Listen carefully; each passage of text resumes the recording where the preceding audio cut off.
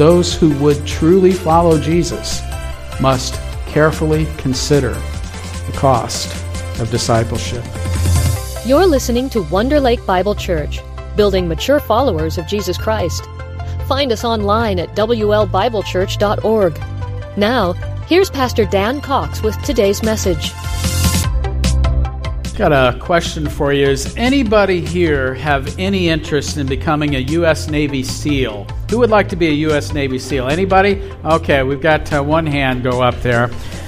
Well, I think it's quite a prestigious position to hold in the U.S. military, isn't it? What a great prestigious position. But I want you to know, though, before you run out and enlist, you might want to consider the cost. That is, consider what you need to do in order to qualify as a Navy SEAL.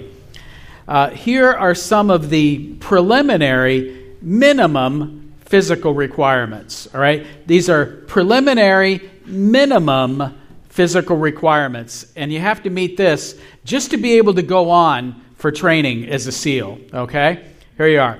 You have to be able to swim 1,000 yards in under 20 minutes. This guy's out already here. How about this one? 70 push-ups in under 2 minutes. 60 curl-ups in under 2 minutes. At least 10 pull-ups in under 2 minutes. And run 4 miles in under 31 minutes. That's just to get in for training, all right? And those are the minimum requirements there. So if you can meet all of those bare minimum requirements, then you are admitted to further SEAL training, which is an incredibly rigorous and demanding 1.5-year process. And besides the intense physical demands, there are also rigorous intellectual, emotional, and psychological demands. There is at one point in the training, you only get about 4 hours of sleep in total during a 5.5-day period. The days are long, about 20 hours at a time, and you will push your butt. While you're doing all that, getting only that much sleep, you will run more than 200 miles. You also then, but besides that, you also can look forward to simulated drowning and torture. They actually torture you. Only about 10% of those who apply make it. So, who still wants to be a SEAL? Anybody here? Come on, Tony, you raised your hand before. 18 years old, you bet. At 18 years old, you bet. Well, I think we could all agree that it would be very foolish to apply for SEAL training without first considering all of that, wouldn't we?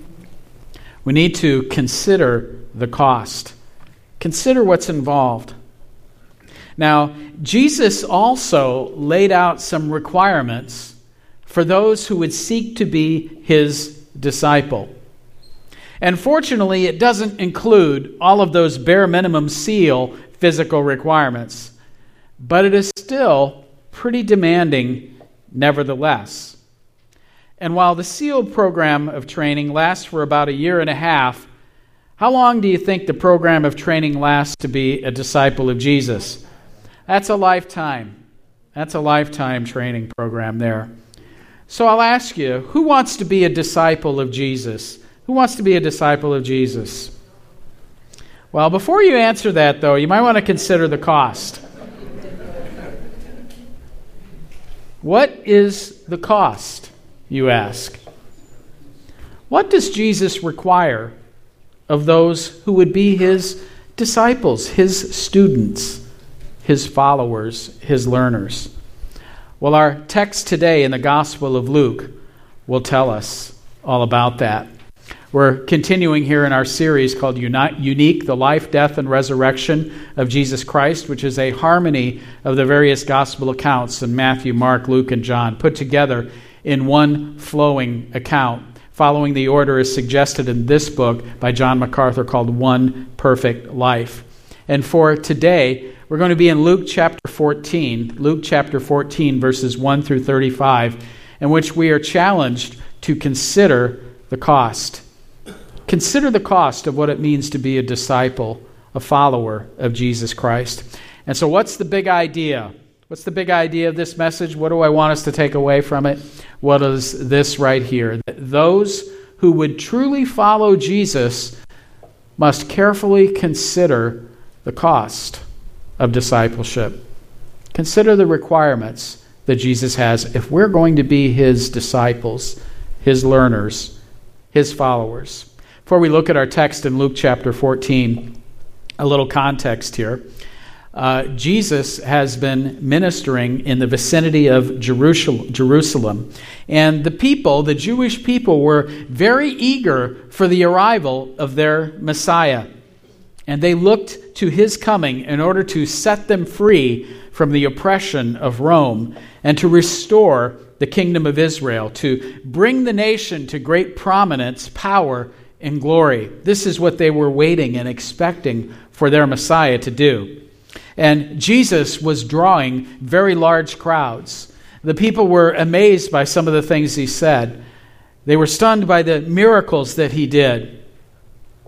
But he would sometimes say things that were very surprising to them, or perhaps very difficult to accept. He would say, for example, how there would be that many of God's chosen people, the Jews, not many of them would enter the kingdom, but there would be many Gentiles who would enter the kingdom. This was surprising news. But then also, though, he would say some things that would confound them and didn't make any sense at all. And it seemed that he wanted something more from them than many were willing to give. And he said, "You cannot be my disciple if you don't give this." He demanded that they first count the cost. Consider what it is that Jesus is calling us to, the life he is calling us to, if we are going to truly be his disciples, his followers. So let's start in Luke chapter 14, verses 1 through 6. Luke chapter 14, verses 1 through 6. One Sabbath, when he went to dine at the house of a ruler of the Pharisees, Steve? Dun, dun, dun. Thank you. Jesus is in the house of a Pharisee on the Sabbath. Who thinks this is not going to end well, right? But here we are. So one Sabbath, when he went to dine at the house of a ruler of the Pharisees, they were watching him carefully. And behold, there was a man before him who had dropsy. And Jesus responded to the lawyers and Pharisees, saying, "Is it lawful to heal on the Sabbath or not?" But they remained silent. Then he took him and healed him and sent him away. And he said to them, "Which of you, having a son or an ox that has fallen into a well on a Sabbath day, will not immediately pull him out?" And they could not reply to these things. So first we see a Sabbath healing. Jesus had been invited to eat this Sabbath meal at the home of a prominent Pharisee. And present there was a man who was suffering from a terrible disease called dropsy. Dropsy is a condition of excess fluid in the tissues of the body, perhaps caused by a type of cancer or a liver or kidney problem. It's interesting, you might wonder, why do you suppose this man who had this condition was at this meal at this Pharisee's house? Do you think it was by chance that this man with this condition was at this Pharisee's house on a Sabbath? Was he there because of the kind heart of the Pharisee who wanted to extend courtesy to his fellow Jew? No. Why do you think he was there? It was a setup. The Pharisee had brought this man in order to try to trap Jesus, seeing what he would do with him. Because after all, it's the Sabbath, and what? You can't work on the Sabbath, and healing someone, that's work.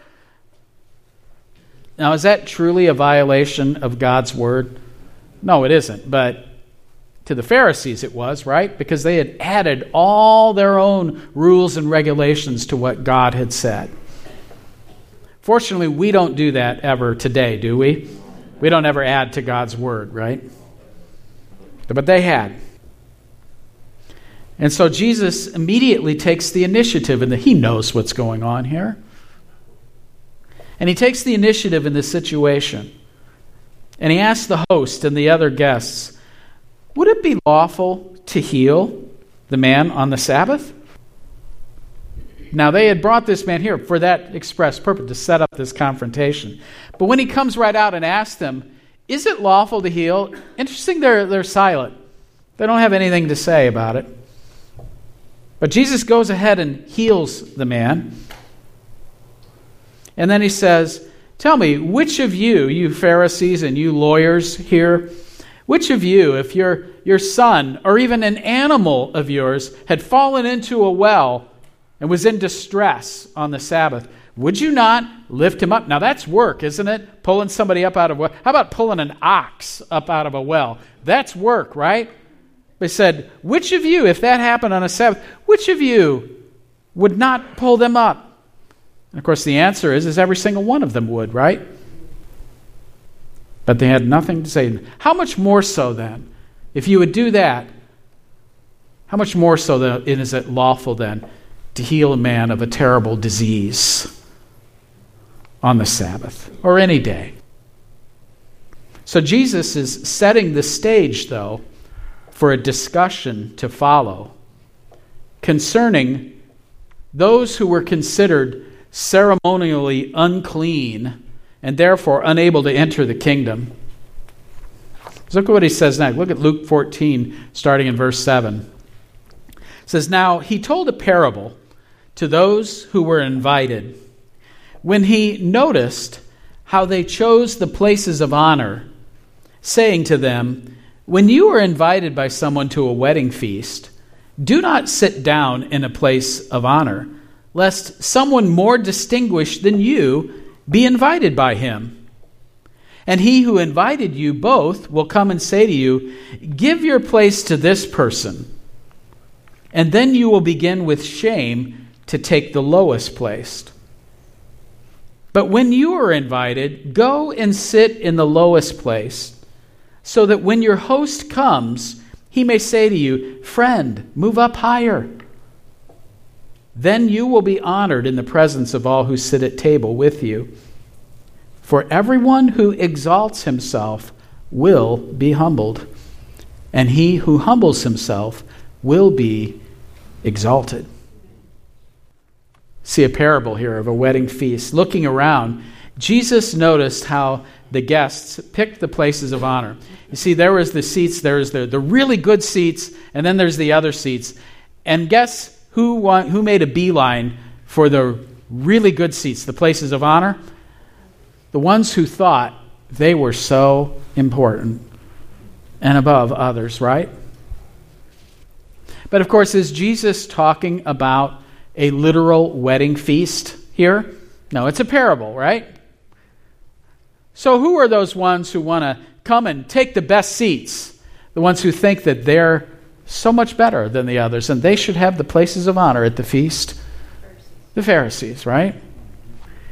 Meanwhile, who should get the other seats? Well, you know, the great unwashed, right? Those people. So the closer a person was to the host, the greater that guest's position of honor. So everybody was scrambling to get the seats nearest the head of the table.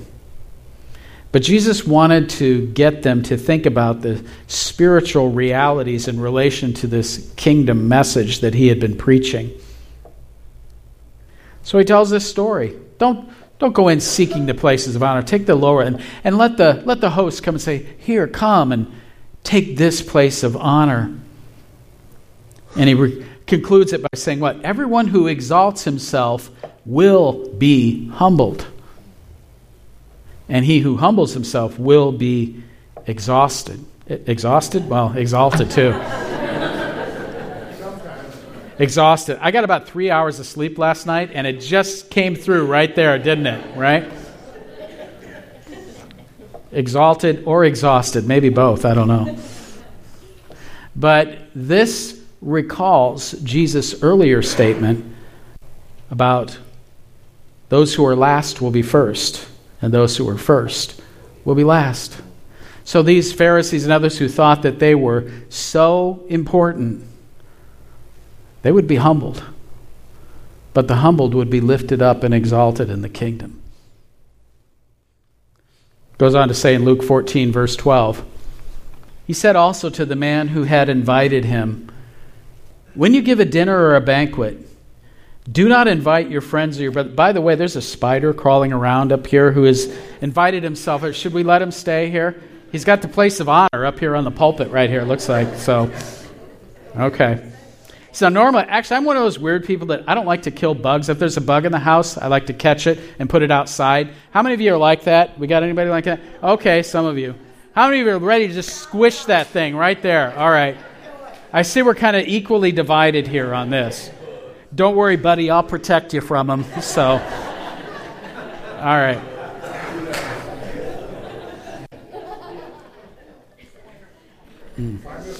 Where was I now? I don't know. Where were we?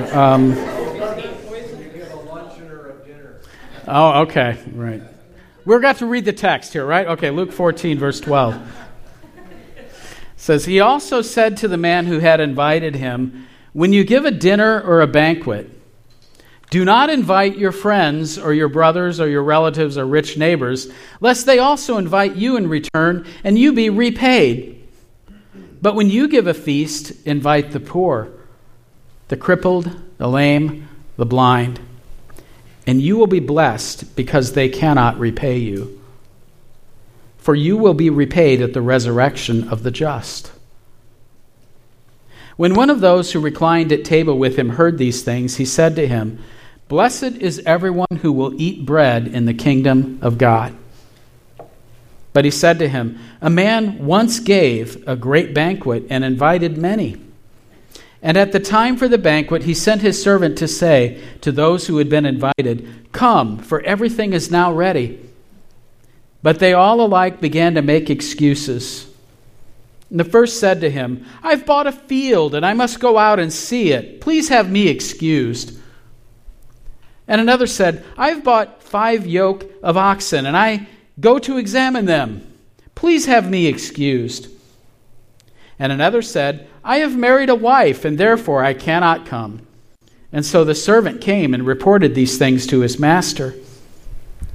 And then the master of the house became angry and said to his servant, go out quickly to the streets and lanes of the city and bring in the poor and crippled and blind and lame.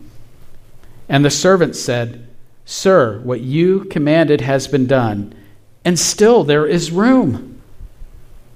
And the master said to the servant, go out to the highways and hedges and compel people to come in, that my house may be filled. For I tell you, none of those men who were invited shall taste my banquet. Another parable about a great banquet here. Of course, is Jesus really talking about an earthly banquet? No, he's talking about a great heavenly celebration banquet, isn't he?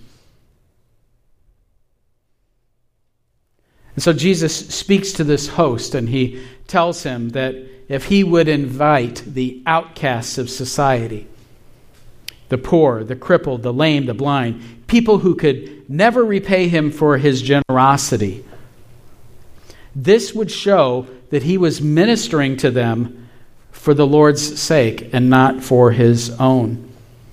And he would be laying up for himself treasures in heaven. And there's the spider again. I was wondering where he went. There he is right there. Inviting the outcasts would not make the man righteous, but it would testify that he was in righteous standing before God. And Jesus then tells a parable about a great banquet. One of the diners expressed a blessing on everyone who would eat in the kingdom. And this person was assuming that he and other people present would all be present in the kingdom. Why? Because they were important people, right? But Jesus tells this parable in order to explain that many of the people who thought they would be there would not be present in God's kingdom at all. And in their place instead would be the humble outcasts. And, dare I say it, who else? Gentiles. The host in the parable invited many guests, but so many of them they had excuses for why they couldn't come. This one had just purchased a field. This one had just purchased some oxen. This one had just recently married. We're busy. I've got other things to do right now. So the host became angry, and he commands them, well, then go out to those streets and alleys of the town, invite the poor, the crippled, the blind, the lame. So Jesus was referring to those members of the Jewish community who were considered inferior and ceremonially unclean, as was the man with dropsy who he had just healed. And when the host learned that there was still room for more, he commanded what? Go out in the roadways and the highways and the lanes. And who are these folks? Gentiles. And he says that none of those originally invited would be a guest, would get a taste of the banquet. The people who had originally been offered that, because they rejected it now, this message was going to go out to others, to the humble, to Gentiles. The excuses seemed good to those who gave them, but they were inadequate reasons for refusing Jesus' offer. And nothing was important then, nor is it now, is so important as receiving the offer of Jesus to come to this heavenly banquet. This sounds pretty good. I want to get in on this banquet. Who wants to get in on this? Well, wait a minute. Not so fast. I think we have enough. We had Steve. Now we've got, was that Pam? Was that you? Oh, that was Shelley. Oh. Okay. All right, what was that, Shelley? Okay. What else it says? Luke chapter 14, verse 25. Now, great crowds accompanied him. There's all the crowds. And he turned and said to them, if anyone comes to me and does not hate his own father and mother and wife and children and brothers and sisters, yes, and even his own life, he cannot be my disciple. What? Whoever does not bear his own cross and come after me cannot be my disciple. For which of you, desiring to build a tower, does not first sit down and count the cost, whether he has enough to complete it? Otherwise, when he has laid a foundation and is not able to finish, all who see it begin to mock him, saying, this man began to build and was not able to finish. Or what king going out to encounter another king in war will not sit down first and deliberate whether he is able with 10,000 to meet him who comes against him with 20,000? And if not, while the other is yet a great way off, he sends a delegation and asks for terms of peace. So therefore, any one of you who does not renounce all that he has cannot be my disciple. Okay, who still wants to be his disciple? See, there's a cost. There is a cost of discipleship. The crowds were large. They were following. Why? Because we want in on this. This is great. But Jesus says, wait a minute. If you really want to be my follower, you must renounce everyone and everything.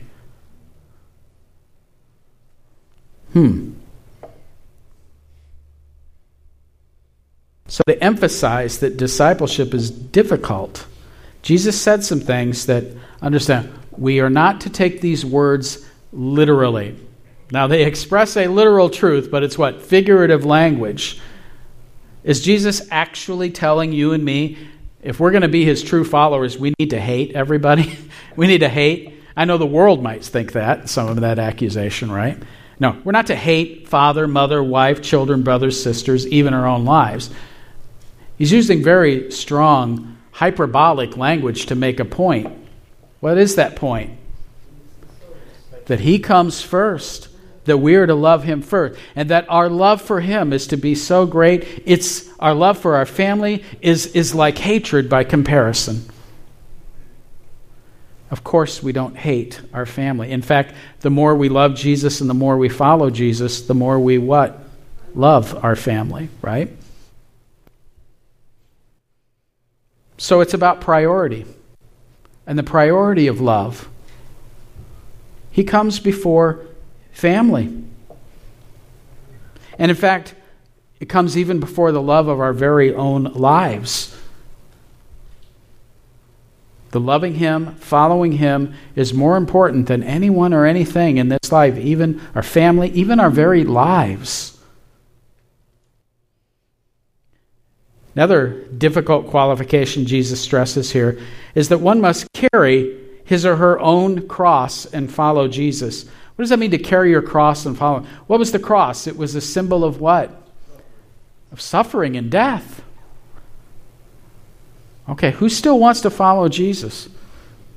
To willingly enter into the possibility of suffering and death for him, for his name.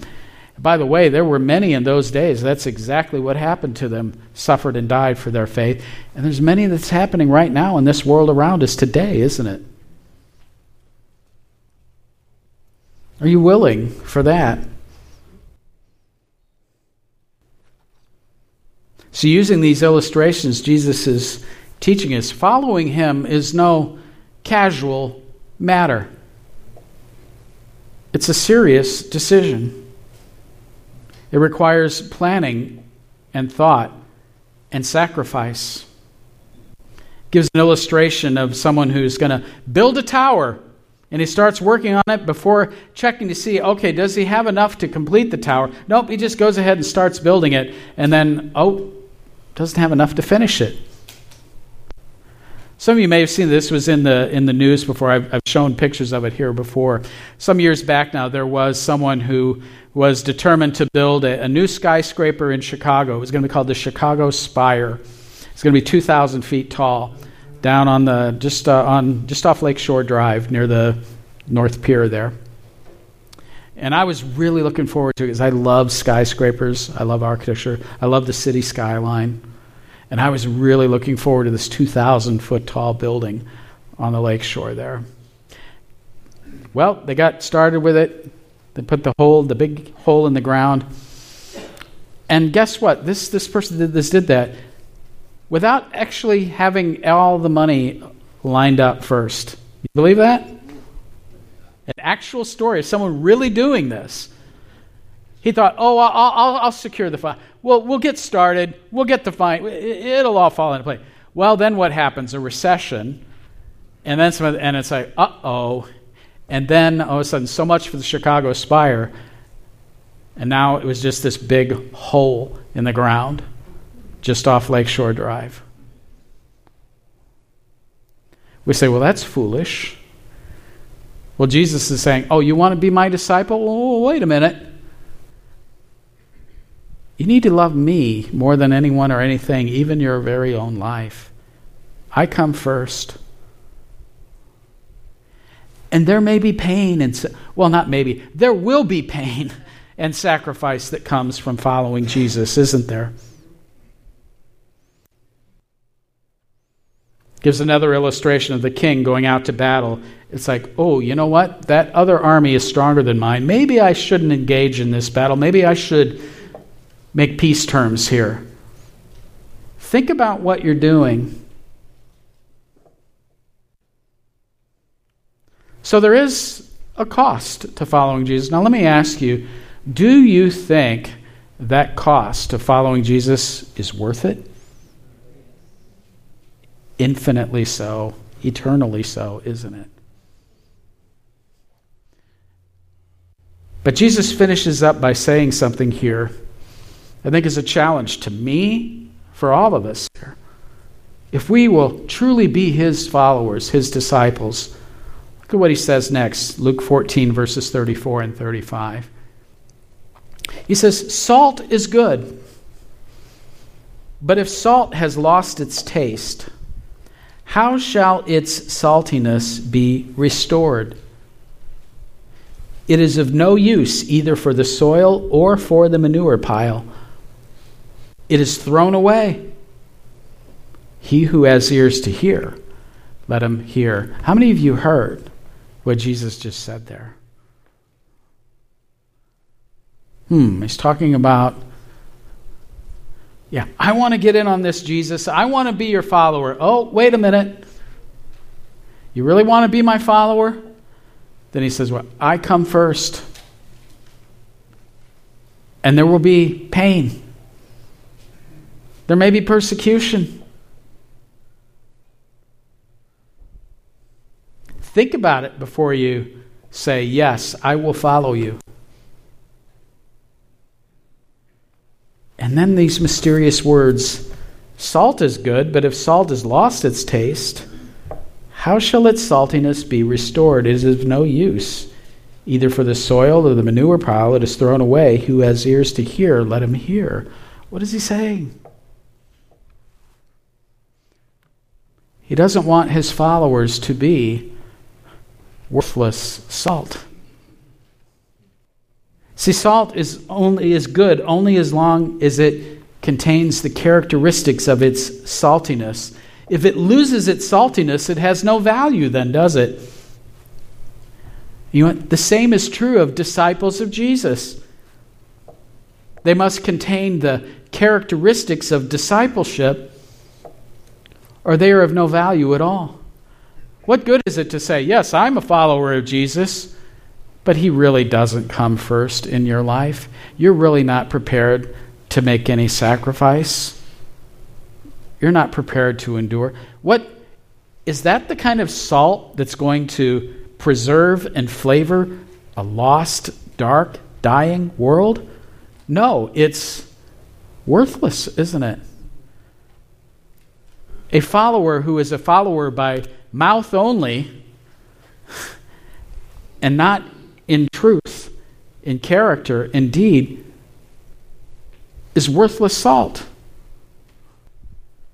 How can we impact the world if we're not salty, if we don't have the flavor and the character of Jesus in us? Right? Consider the cost. Consider the cost. Following Christ requires a commitment. Dare I say it? A radical commitment. And again, he's not encouraging hatred or abandonment of our loved ones, but rather he is urging us to prioritize him above all else. And the depth of our love for Jesus should be so profound that our love for anyone or anything else appears as hatred in comparison. We're to take up our cross, to deny ourselves, to follow him wholeheartedly, willing to suffer for him or even die. It requires self-sacrifice and surrender. It demands that we let go of our own desires and ambitions and comforts. And he asks us to evaluate our priorities and to put him first in every aspect of our lives.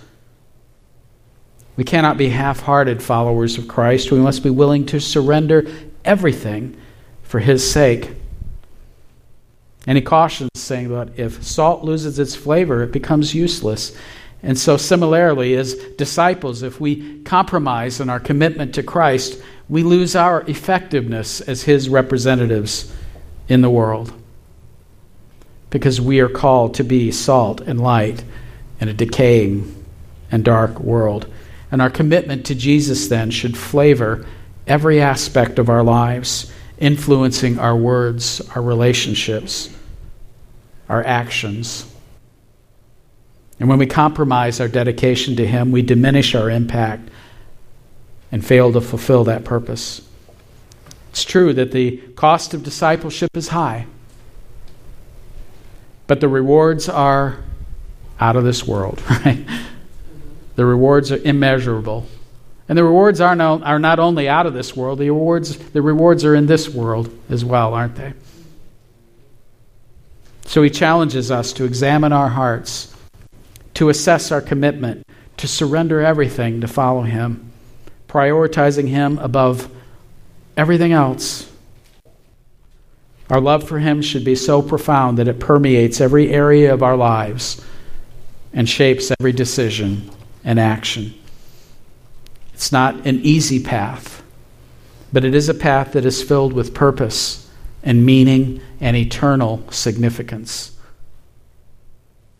So may we then respond to his call with courage and determination, and relying on his grace and his strength to empower us. And may our lives shine as light in the world, as salt that preserves and flavors the world. So what? What am I to do with this today? Well, I would remind us, those who would truly follow Jesus must carefully consider the cost of discipleship. Have you heard the kingdom call? Have you heard a call on your life to repent and believe in the Lord Jesus Christ? Have you carefully considered the cost of following Christ, which means what? He comes first. He's first in everything. And you may suffer for him. And are you good salt? Don't be worthless salt that loses its flavor. Be good salt that maintains the flavor of Christ, whose love, his truth, permeates every aspect of our being. Let's pray. Lord, thank you for the Lord Jesus Christ, who is the light of the world. I pray, Father, then, perhaps there's someone here who is hearing a call to repent and to believe. Energize that person's mind and will, we pray, to respond in faith to that call. Perhaps someone here is understanding for the first time what it really means to follow Jesus, that it's not just a set of doctrines to be believed. We certainly must believe those doctrines, those truths. But it's more that it's a life. It's a life of entrusting ourselves to you, in placing you first, Lord Jesus, in everything. Loving you more than anyone or anything. Dying to self. Being willing to follow you wherever you lead, no matter the cost, knowing that the end, the reward, is immeasurable. May we be salty salt, I pray. We pray this in Jesus' name. Amen. Thanks for listening to today's message. For more information about Wonder Lake Bible Church, visit WLBibleChurch.org.